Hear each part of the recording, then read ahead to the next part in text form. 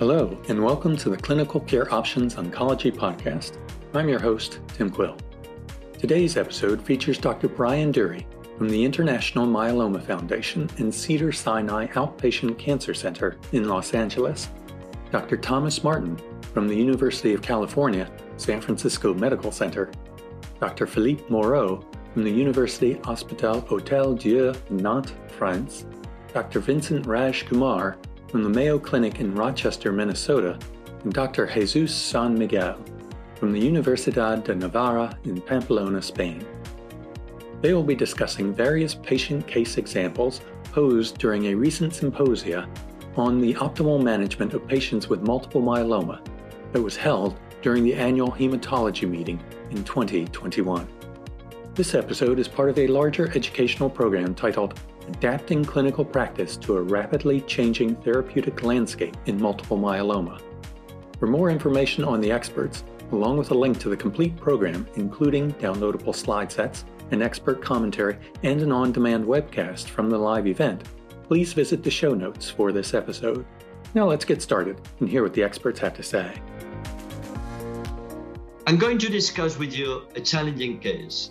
This is a 51-year-old asymptomatic woman that presented with an IgA kappa paraprotein in a routine exam. The N component was small, 1.2 grams per deciliter, 12 grams per liter. Rest of the exams were normal, but no X-rays were done, no bone marrow. The diagnosis of NGAS was established with a follow-up every 6 months. And there was a slight continuous increase in the N component. I saw this patient 3 years later, and I decided to perform a more careful exam. At that time, the N component was 2.3. The free light chain ratio was 35. There was venous proteinuria, 0.5 gram in 24 hours. In bone marrow, there were 32% plasma cell. Almost all the plasma cells were clonal, 97% of the plasma cells. And also there was translocation for 14 in the majority of the cells. The CT was negative, but the MRI showed one focal lesion. Therefore, a diagnosis of a smoldering was established. Then here are the questions. In your current clinical practice, what would you recommend for this 51-year-old patient? Yourself and myself, we recommended a triplet plus transplant, and Tom was unsure, and Vincent recommended a lenalidomide combination. Maybe we could ask Vincent first to comment. What treatment would you actually recommend at this time in clinical practice? This is a tough case because the patient's not just high-risk smoldering myeloma with more than 2 grams M spike, more than 20 for the light chain ratio, and more than 20% for the bone marrow plasma cells, the 20-20 criteria. Any 2 of the 3 is enough to call somebody as high-risk smoldering, and that's the group that I recommend Len or Lendex rather than observation. This patient has all 3. And in addition, has a 414, which is a high risk factor. And in addition, has 1 focal lesion on MRI. So in these kind of circumstances, we actually have better data than what I would have had if somebody just told me the first 3 variables. That's why the IMWG paper, where you have the scoring system, comes into view. And when you score the patient here, this patient's risk of progression in 2 years is 80%, almost the same as what we have done for reclassifying asymptomatic patients to multiple myeloma. So this is a tough one, and I think for this particular patient, it would be very reasonable, and that half of you chose the standard myeloma therapy that with transplant and everything else. But in general, for high-risk smoldering myeloma, if you ask me, it's better to do Len or Lendex rather than observation, and that's coming from 2 randomized trials. You will not be able to catch the progression even if you follow the people monthly. Whether it's better to treat Lendex or a myeloma-like therapy is not known. I don't know the answer, and that's why we are doing a randomized controlled trial. It's almost halfway accrued. It's available in the United States, DARA-RD versus RD. So if you're really torn, just put the patient on that trial. That would be my choice. Thanks, Vince. So Tom, maybe you can comment. You were unsure. Do you want to explain your uncertainty? This was a very difficult case. And I would say I have 2 issues that this case brings up, and we talk about it actually in our rounds at UCSF all the time, whether to start somebody with high-risk smoldering myeloma or not. One of the issues is we like to see the movie, to continue to see the movie rather than individual snapshots. So this is a person I would follow. I wouldn't really follow 6 months. I would follow closer, maybe every 2 months, every 3 months.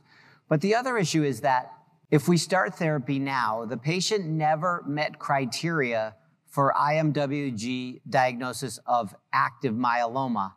In almost every trial that we have in relapse refractory disease requires that they have the diagnosis of active myeloma at some point during their stay. So I probably would watch them a little bit longer. If I am going to start therapy on these people, I would start therapy with an aggressive regimen, just like everybody said, with triplet or quadruplet induction therapy, transplant, and treat them like they had active multiple myeloma, aggressive multiple myeloma. So, Tom, you do bring up a point. If a patient with smoldering myeloma is treated and then they relapse, what do we call that? Depend. If there is a biochemical relapse, he can continue as a smoldering. But if they develop CRAB, it's myeloma. Right. So if it's a biochemical relapse, I think one of the points Tom is making is that it might be difficult to fit that patient into a treatment protocol. Yeah, but if it's a biochemical relapse, in any case, you will not be able to include as active myeloma. Exactly. But I think most of the people you'd pick up on biochemical, because you're following them closely now. You're following them closely while you're giving them treatment. You're going to pick them up biochemically before they're going to hopefully have symptoms, et cetera. So that's my conundrum. Right. And I think both ways are actually appropriate. When I saw this patient, for me was a surprise because apparently it was an MGAS, but when I evaluated and looking back to the N component, in the last 6 months, the N component has increased more than 0.5 grams in the last 6 months. And this patient was going very soon to progress into active disease with one focal lesion. In fact, the patient was a bit reluctant to start treatment. And 3 months later, he started with pain, and there was a second focal lesion. I didn't mention that because I want to keep the case as a smoldering case. But my personal recommendation is for a doctor that don't want to treat by any reason is at least in this type of patients to do a very close follow-up every 2 months. And if you have an evolving pattern, please don't wait, because you are only favoring a more resistant clone. Right. And I think myeloma is a very aggressive disease, just to wait for that. And another comment that I want to make, totally agree with Vincent. In the majority of smoldering patients, when I high risk or ultra high risk, we decide to treat, I prefer to go for Blendex or something like that.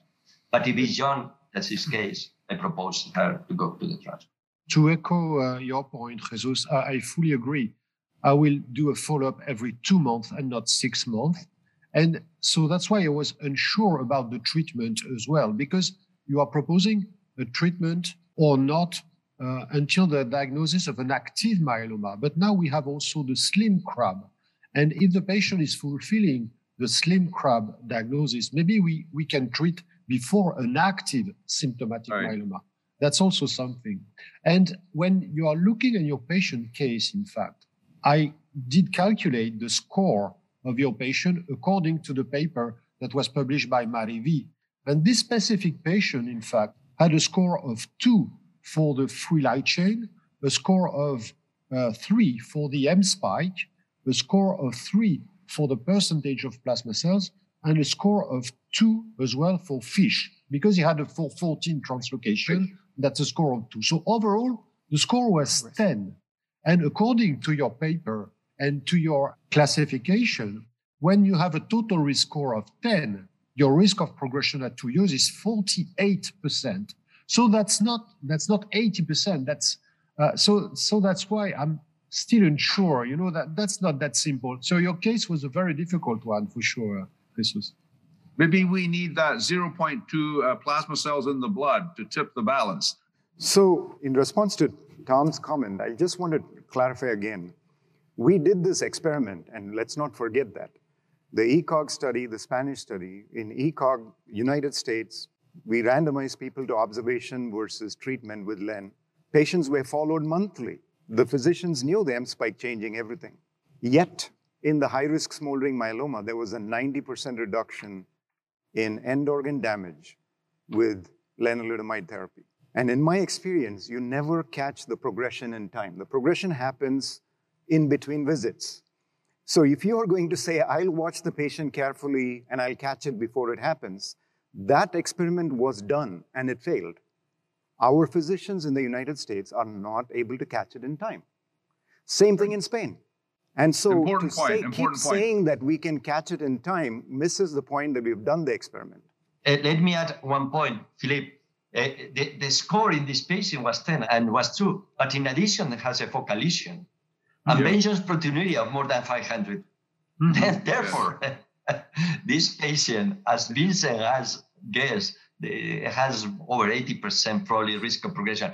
Let me, for the audience, to make a comment, because I think it's very important. In the CESAR trial, out of 126 patients, 36 were screening failures. And 77% of these screening failures were due to bone disease, lytic lesions, that in the conventional X-ray were not visualized. In the smoldering case with the 220, not to treat, please do the best possible evaluation of the patient. Yeah, fully agree. I think, unfortunately, we need to move on. I will actually turn it over to you now, Philippe, for the case discussion for topic 2, current therapies for newly diagnosed myeloma, starting with transplant eligible and then moving on to transplant ineligible. Thank you, Brian. And this is the patient case, in fact. The patient is 60-year-old with bone pain, anemia, an M spike of 4.2 gram per deciliter, 30% plasma cells, cytogenetics by FISH is showing a translocation 1114 with a low-dose whole body CT showing diffuse bone lesions. LDH is normal. The beta-2-MYC level is 2.5. So the patient is ISS1, revised ISS1 with a symptomatic multiple myeloma. He's 60. Brian, Tom, and Vincent, a triplet induction with VRD. And for Jesus and myself, we are proposing a quadruplet incorporating daratumumab. So quite interesting, let's say, and we will see, we will discuss these important issues, in fact. So let's speak about now patients that are not eligible for autologous stem cell transplantation. So this is the patient case, a 74-year-old female with diffuse bone pain, anemia, an M spike of 5.2 grams per deciliter, 32% of plasma cells, FISH analysis, no adverse prognostic factors, diffuse bone lesions on the low-dose whole body CT, but the serum LDH is upper limit of normal. The beta-2-MYC is 5.7, symptomatic myeloma, ISS3, revised ISS3. So what about our experts? What are they proposing? Brian, DRD. Thomas is unsure. Vincent, VRD times 8 followed by Lendex until disease progression, the SWOG study. And Jesus, VRD times 8 followed by Lendex as well, because that's not available in all centers in Spain. But VMP DARA maintenance, that's the Alcione study, and VMP is very popular, as you know, in Spain. Thank you, Philippe. Well, as you noticed, I did vote for DRD in an elderly patient. I'm impressed with the data.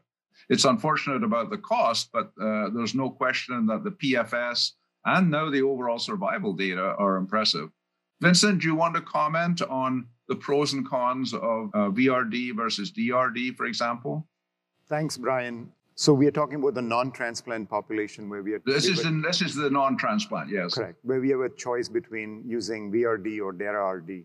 I think the key is to remember that when we say VRD, we are talking about 6 months of VRD, and then it's only Len.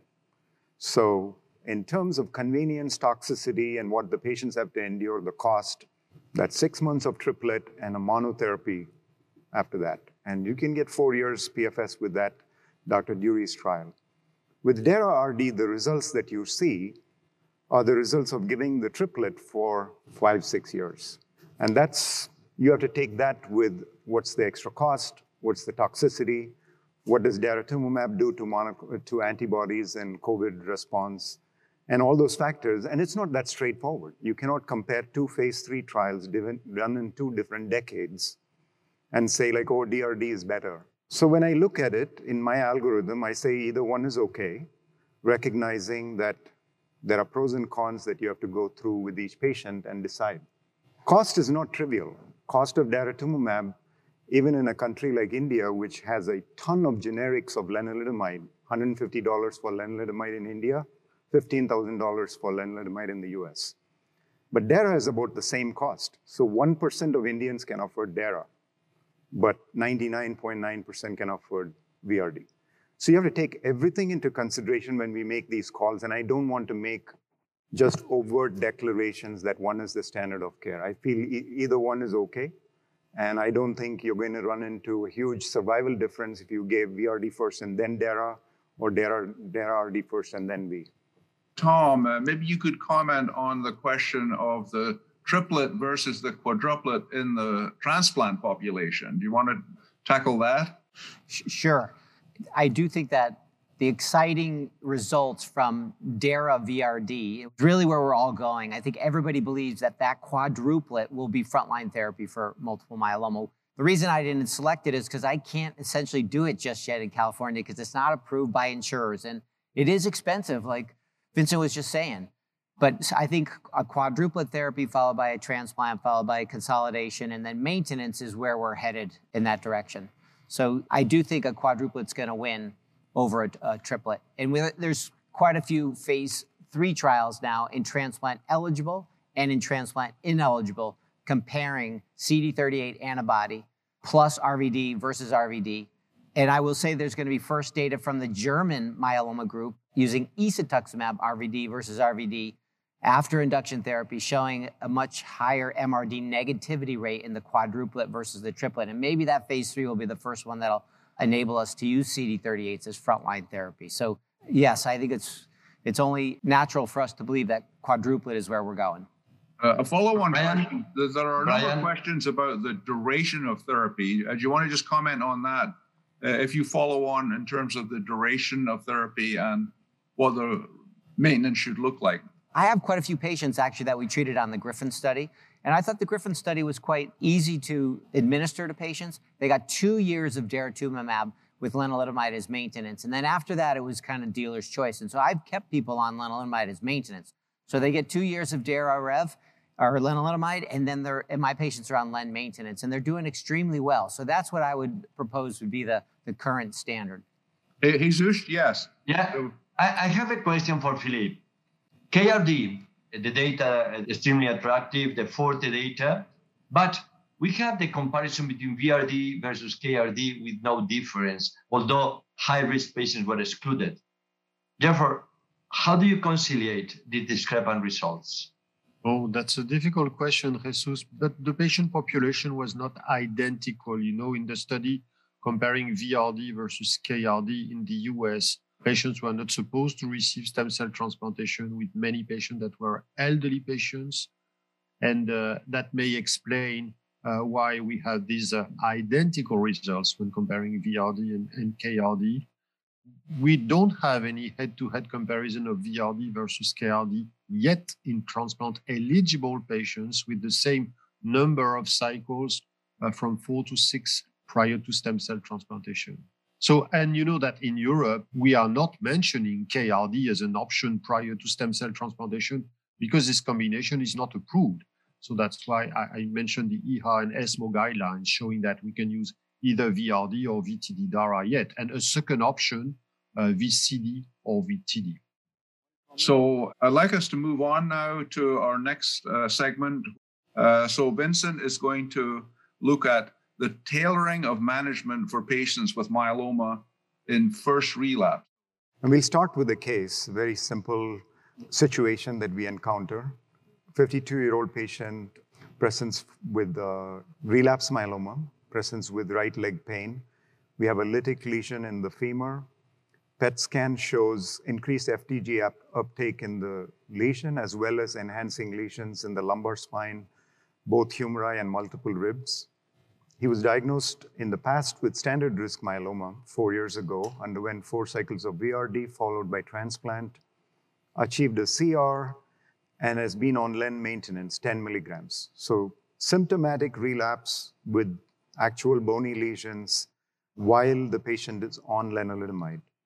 The current labs show hemoglobin of 11.5, calcium 10.5, creatinine 1.1, M-spike 1.5. Kappa free light chain is 110 milligrams per liter, lambda 10, serum free light chain ratio of 11, bone marrow plasma cells 40%, and deletion 17p present on FISH.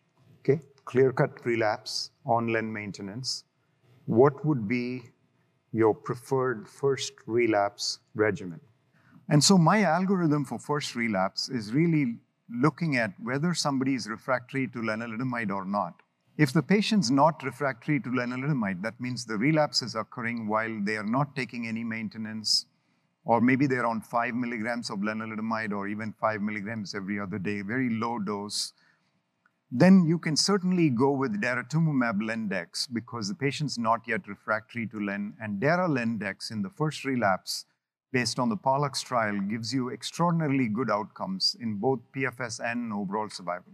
Of course, there are alternatives. You could use KRD, IRD, or ERD, but DARA-RD gives you the best hazard ratio. But like in this patient who's relapsing while on lenalidomide with symptomatic disease, lytic lesions, and serious problems, patients refractory to len, DARA-KD or ISA-KD, DARA-PD or ISA-PD, because really there's no good data to tell me which of those 4 regimens is better. And I don't think you'll be wrong if you chose any of the 4, depending on your circumstance for where you have drug availability, approval, and so on. I will comment that particularly in the United States, if you compare daratumumab sub-Q and isatuximab, for certain patients, particularly those who weigh 60 kilograms to 65 kilograms or less, isatuximab could be half as expensive as daratumumab. So please take cost into consideration, because I've been an advocate that if you have 2 or 3 monoclonal antibodies, it will spur competition, and that competition will reduce prices. But that'll happen only if we are willing to use the cheaper drug. If we are stuck on what we always use, then that won't happen. Companies will reduce cost depending on whether practice is looking at cost as a factor. So I've put all 4 look good, and you could pick any of them. But what happens if a patient is also refractory to daratumumab? We just heard studies where patients are getting daratumumab lendex as their frontline regimen. So when they relapse, they'll be refractory not only to lenalidomide, but also to daratumumab. And in that situation, carfilzomib-based regimens are my go-to. You could use carfilzomib Pomdex if the patient is lenalidomide refractory, or you could use carfilzomib lendex if the patient is still len sensitive. I leave you with this. I don't think you make a mistake picking any of these great regimens. If you choose one and the patient relapses, you go to the next. I don't think you change the outcome if you chose DARA-KD first and then went to some other KPD or something else later. I think as long as you give the patient all available regimens in a logical fashion to make sure that you've used all the drug classes, you will get similar outcomes. In the last algorithm, you have shown that the CD38 plus KD is equivalent as the CD38 plus PD in the len refractory setting. But my personal feeling is that the trials indicate that probably the combination of CD38 with carfilzomib will be better in the len refractory patients. Can you comment on this? No, you're right. And I did that only to be fair in the sense that they haven't been compared head to head. So I don't know the answer, but I tend to agree with you. I think I would personally favor DARA-KD as well.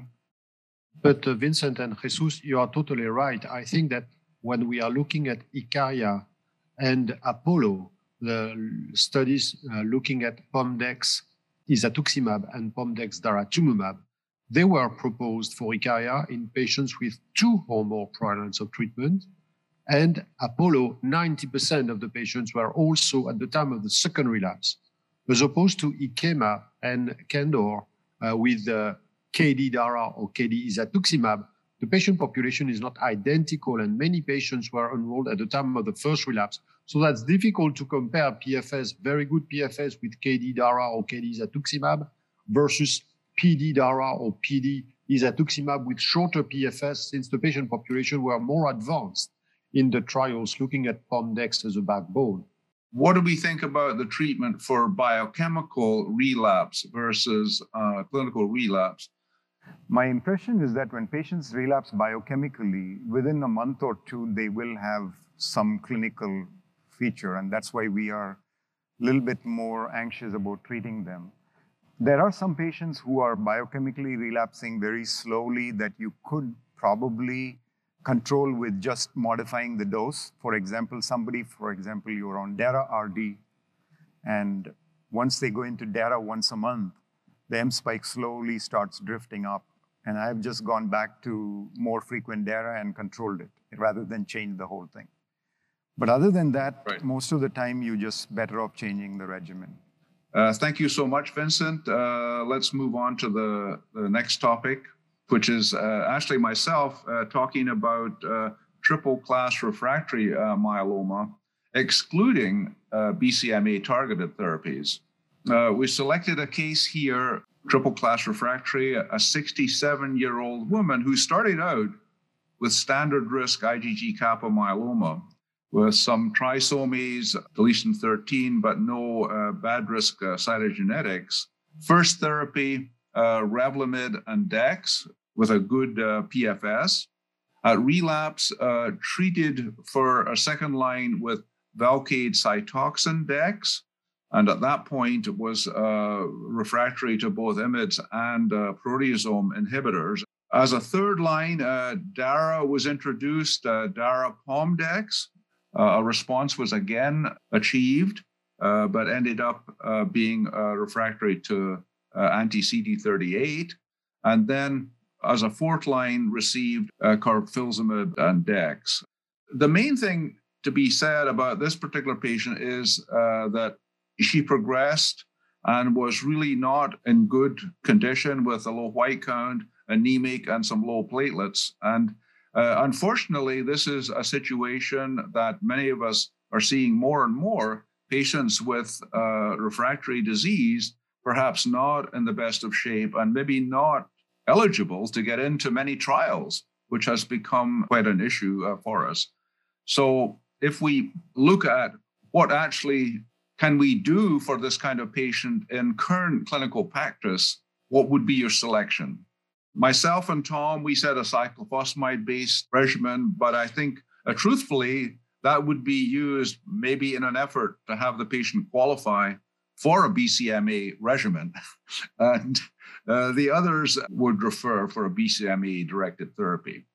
So the approach to triple-class refractory has really persisted as an unmet need in refractory myeloma. We have venetoclax and selinexor, and then we have the combinations of some traditional chemotherapy regimens. And the selinexor was actually in parallel studied in a variety of combinations, looking for a good combination that would work well, looking at Velcade, carfilzomib, pomalidomide, and then daratumumab. And the carfilzomib with actually impressively good results as a combination versus the other regimens, so that carfilzomib selinexor does have some deeper and higher levels of response. The Boston regimen we're familiar with, selinexor, bortezomib Dex. The once-a-week regimen and the combination with the bortezomib, as Sagar Lonial always says, it's as if the bortezomib worked as an elixir for selinexor toxicities, and that the toxicities were definitely less in the three-drug combination. I think the challenge with selinexor is the toxicity for sure, and this just illustrates the lesser toxicity with the weekly versus the twice-weekly dosing. And so for those considering to use the selinexor, certainly the once a week is something quite important. Venetoclax has such promise in translocation 1114, both as monotherapy and with Dex. With daratumumab, we do have data indicating some good combination results with daratumumab, venetoclax Dex, especially in the 1114 population. If the patient happens to be 1114 positive, a triplet could be promising. I don't know if any of our panelists would like to comment about the difficulty right now in handling such patients with, commercially available options. Tom, I don't know what's your perspective on this? Yeah, thanks, Brian. So, in this case, this person had rapidly progressive relapse disease, and those patients are very tough to treat. And honestly, it's not universally available, any BCMA therapy at the current time. It's actually difficult to get patients on BCMA-targeted therapies. And so you have to actually, in my mind, take this person to therapy right away. Selinexor and Dex, or PI plus Selinexor and Dex, are a great option. But also in somebody that has low counts, you potentially can do cyclophosphamide-based induction therapy. And if you get this person in response, this person is 67, didn't have a transplant, you might consolidate them actually with an autologous transplant and be able to get some significant progression-free survival, and then get them onto a BCMA-targeted therapy as their line after that. Right. And but to very echo, difficult. Philippe? Yes. Yes, Brian, to echo Thomas' point, I think that's true that we are speaking about triple-class refractory or penta-refractory patients, and they are refractory to PI, IMiDs, and CD38 antibodies. But not all of them are refractory to alkylators. So we have to think, again, of using alkylators, and cyclophosphamide is definitely a good drug in this setting. And as mentioned by Tom and by Vincent, if we can use high-dose melphalan, that's definitely something that is feasible. I was thinking in the same line. If the patient has not received a transplant, the problem is that after 5 lines of therapy, it will be difficult to collect the stem cells. But since melphalan is not an option, I think we need to reconsider again melphalan. Melphalan is an active drug, more active than cyclophosphamide. The problem is cytopenias, but I would consider in many of these patients, if I have not other options, an alkylator, definitely. Right, yes. Okay, well, thank you for that. Please welcome Dr. Tom Martin from UCSF, San Francisco, and who's going to talk about the evolving role of BCMA-targeted therapies. Welcome, Tom. Thank you, Brian. And okay, this is a 77-year-old male presented with standard risk IgG kappa myeloma. Beta-2 microglobulin was 3.2, and all other serum markers are relatively normal. Also is a hyperdiploid case, but had 1 Q gain. He's received 4 prior lines of therapy. And I do think in our charts now, we actually have to put in lines of therapy, because insurers are looking at lines of therapy when we're looking down the road for BCMA-targeted therapies. So line 1 was RVD, followed by Rev maintenance. Line 2 is DARA-PD. Line 3, carfilzomib Dex. And then line 4, oral cyclophosphamide plus PD to try to recycle the pomalidomide. Now, he now presents with fatigue and low back pain, so 4 prior lines of therapy. The M protein is up at 2.5. Kappa light chain is about 150 milligrams per liter. He potentially has borderline hypercalcemia, and now you're considering therapy for this person. Essentially, all the panelists also say, let's refer for a BCMA-targeted CAR T-cell therapeutic. And I will tell you, like I said before, there is not universal access to these drugs. Based on the toxicity for belantamab mafodotin, the requirement of a REMS program, and a good collaboration with ophthalmology, and with ide-cel, because right now there's limited manufacturing slots, and perhaps there's vector supply issues that limit our ability to use this CAR T-cell therapeutic. Belantamab mafodotin is now approved for use in patients who have refractory and relapsed disease after receiving 4 prior lines of therapy. The response rate goes from 60% as a single agent to 32%. The duration of response is 13 months. It's actually quite long. And for me, these data support the use of belantamab as a 5th-line therapy in patients who have triple-class refractory disease, especially if you don't have access to other BCMA-targeted therapies. Now, the problem, obviously, is ocular toxicity. We have 3/4 of the patients having keratopathy by a slit lamp exam. We have half of the patients having actual ocular symptoms. Mostly it's blur vision and dry eyes. And we have 18% of patients that do have some visual change. Now that happens to be reversible. And I do think that the ocular toxicity is manageable. You just have to follow these patients closely. You have to use dose reductions, dose delays, and holding of the dose. You have to be on top of patients while they're receiving belantamab.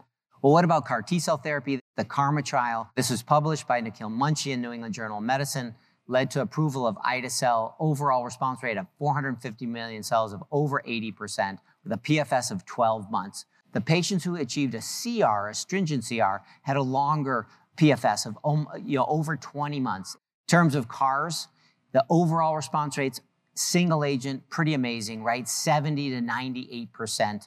There is more CRS, 70 to 90% CRS, mostly grade 1 or 2. There are some grade 3, and there's some neurotoxicity, about 20% to 30% neurotoxicity, mostly grade 1 and 2, but some grade 3s.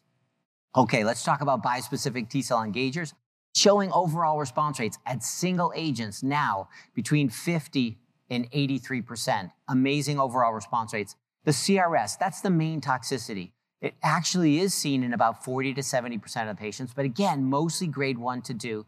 And it is much more indolent than CRS when you give somebody a CAR T-cell therapy. And so in terms of bispecifics, I think these have a substantial future. So as of now, belantamab is actually the only easy and accessible BCMA-targeted therapy. It's easy for me because I have a collaboration with my ophthalmologist. It is off the shelf. If you can use it, it is a good drug. It's hard to wait for a CAR T-cell therapeutic or a bispecific trial slot on a patient that has active progressive disease. You got to treat these patients. Now, ide-cel is the only BCMA-approved CAR, but we're hoping that in this first or second quarter of next year, that cilta-cel will get approved, and hopefully we have better access to CARs. And my final is that bispecifics will eventually command really the largest fraction of the market. I think local docs will be able to give this, and all patients that come to the treatment center, like my center, an academic center, will have prior treatment of a BCMA-targeted therapy. Beyond 2022, we're going to have all these available. Again, for fit patients, I would do a BCMA CAR first.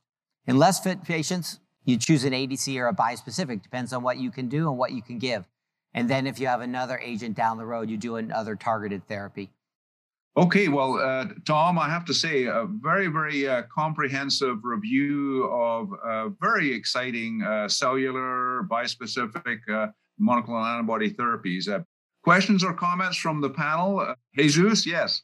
Tom, I have a patient that is a 58-year-old, and I have the chance for this patient to offer VRD in a clinical trial, VRD or KRD, whatever it is, induction, followed by the CAR T, or to go into the conventional approach. Thank you so much for that question. And I think many people know that I've already bet my whole wine cellar that we are going to do VRD followed by a CAR T-cell, and we are not going to be doing VRD in an autologous transplant 5 years from now. We are going to completely switch to CAR T-cell therapy in my mind. I do think that the responses are deeper, they're more durable, and I think it's much less toxic than autologous stem cell transplant. That's my opinion. Yeah. Okay. Very, very good. Philippe, maybe you can comment on this. How do you see the role of the bispecific versus the CAR T? Do you agree with Tom? We'll be looking at CAR T first, or what do you think? No, I think that Tom really did a good job in showing all the data available, and I agree with him. In fact, CAR T, that's one shot, and we have quite a long treatment-free interval in patients that are very advanced. So I would favor CAR T therapy first, and then subsequently a bispecific antibody with a different target if possible. But Jesus highlighted a very important point. Do we think that bispecific antibodies or CAR T-cell therapy will replace autologous stem cell transplantation in the future? And you know that we need to demonstrate, of course, this efficacy and these combinations. But in Europe, we are going to start a study looking at VRd daratumumab, and in MRD negative patient, we are going to propose bispecific antibodies for these good risk patients. And then the next step will be potentially a randomized study comparing VRd dara stem cell transplantation versus VRd dara bispecific antibody, or VRd dara followed by a CAR T-cell therapy. But this is the way probably where we are going to go in the near future.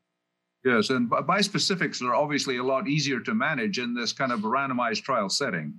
So, Jesus, what do you think? I think in a patient like the one that I proposed, I will collect stem cells, but I will go for a CAR T upfront. Okay. But I will keep the stem cells for a backup. And the reason for this is because I agree totally with Tom that CAR T induces much deeper responses and is associated with should be associated with longer PFS, particularly in the setting of a healthy T cells that we are going to use for these patients. But I will keep the stem cells for eventual relapse to use. Thank you, Vincent. So we do have for triple-class refractory patients belamaf that is approved in Europe since August 2020. We are going to hear this year some dose adaptation of belamaf, because currently the dose of 2.5 every 3 weeks, many patients have to stop, to discontinue because of this ocular toxicity that was well discussed by Tom. And maybe we can use a reduced dose of belamaf, or the time interval should be different as compared with the 3 weeks. But this drug is active for sure, and some patients are really benefiting from this agent. CAR T-cell therapy, you discussed about the issue of access to this immunotherapy, and definitely outstanding results with cilta-cel, and we are all of us expecting to have a larger access in the future. Absolutely. So I think we've reached the witching hour here. But I'd like to just sincerely thank Philippe and Jesus for participating. Thanks to Tom and Vincent, as always. I think that between everyone, this has been a very comprehensive update, and certainly we hope it has been useful to our audience. So thank you to everyone. Thank you very much, Dr. Dury, Dr. Martin, Dr. Moreau, Dr. Rajkumar, and Dr. San Miguel. And thanks to you, the listeners, for joining us. As a reminder, to view the full program, Adapting Clinical Practice to a Rapidly Changing Therapeutic Landscape in Multiple Myeloma, and to download the PDF associated with this discussion from the Clinical Care Options website, please click on the link in the show notes. As always, thanks for listening.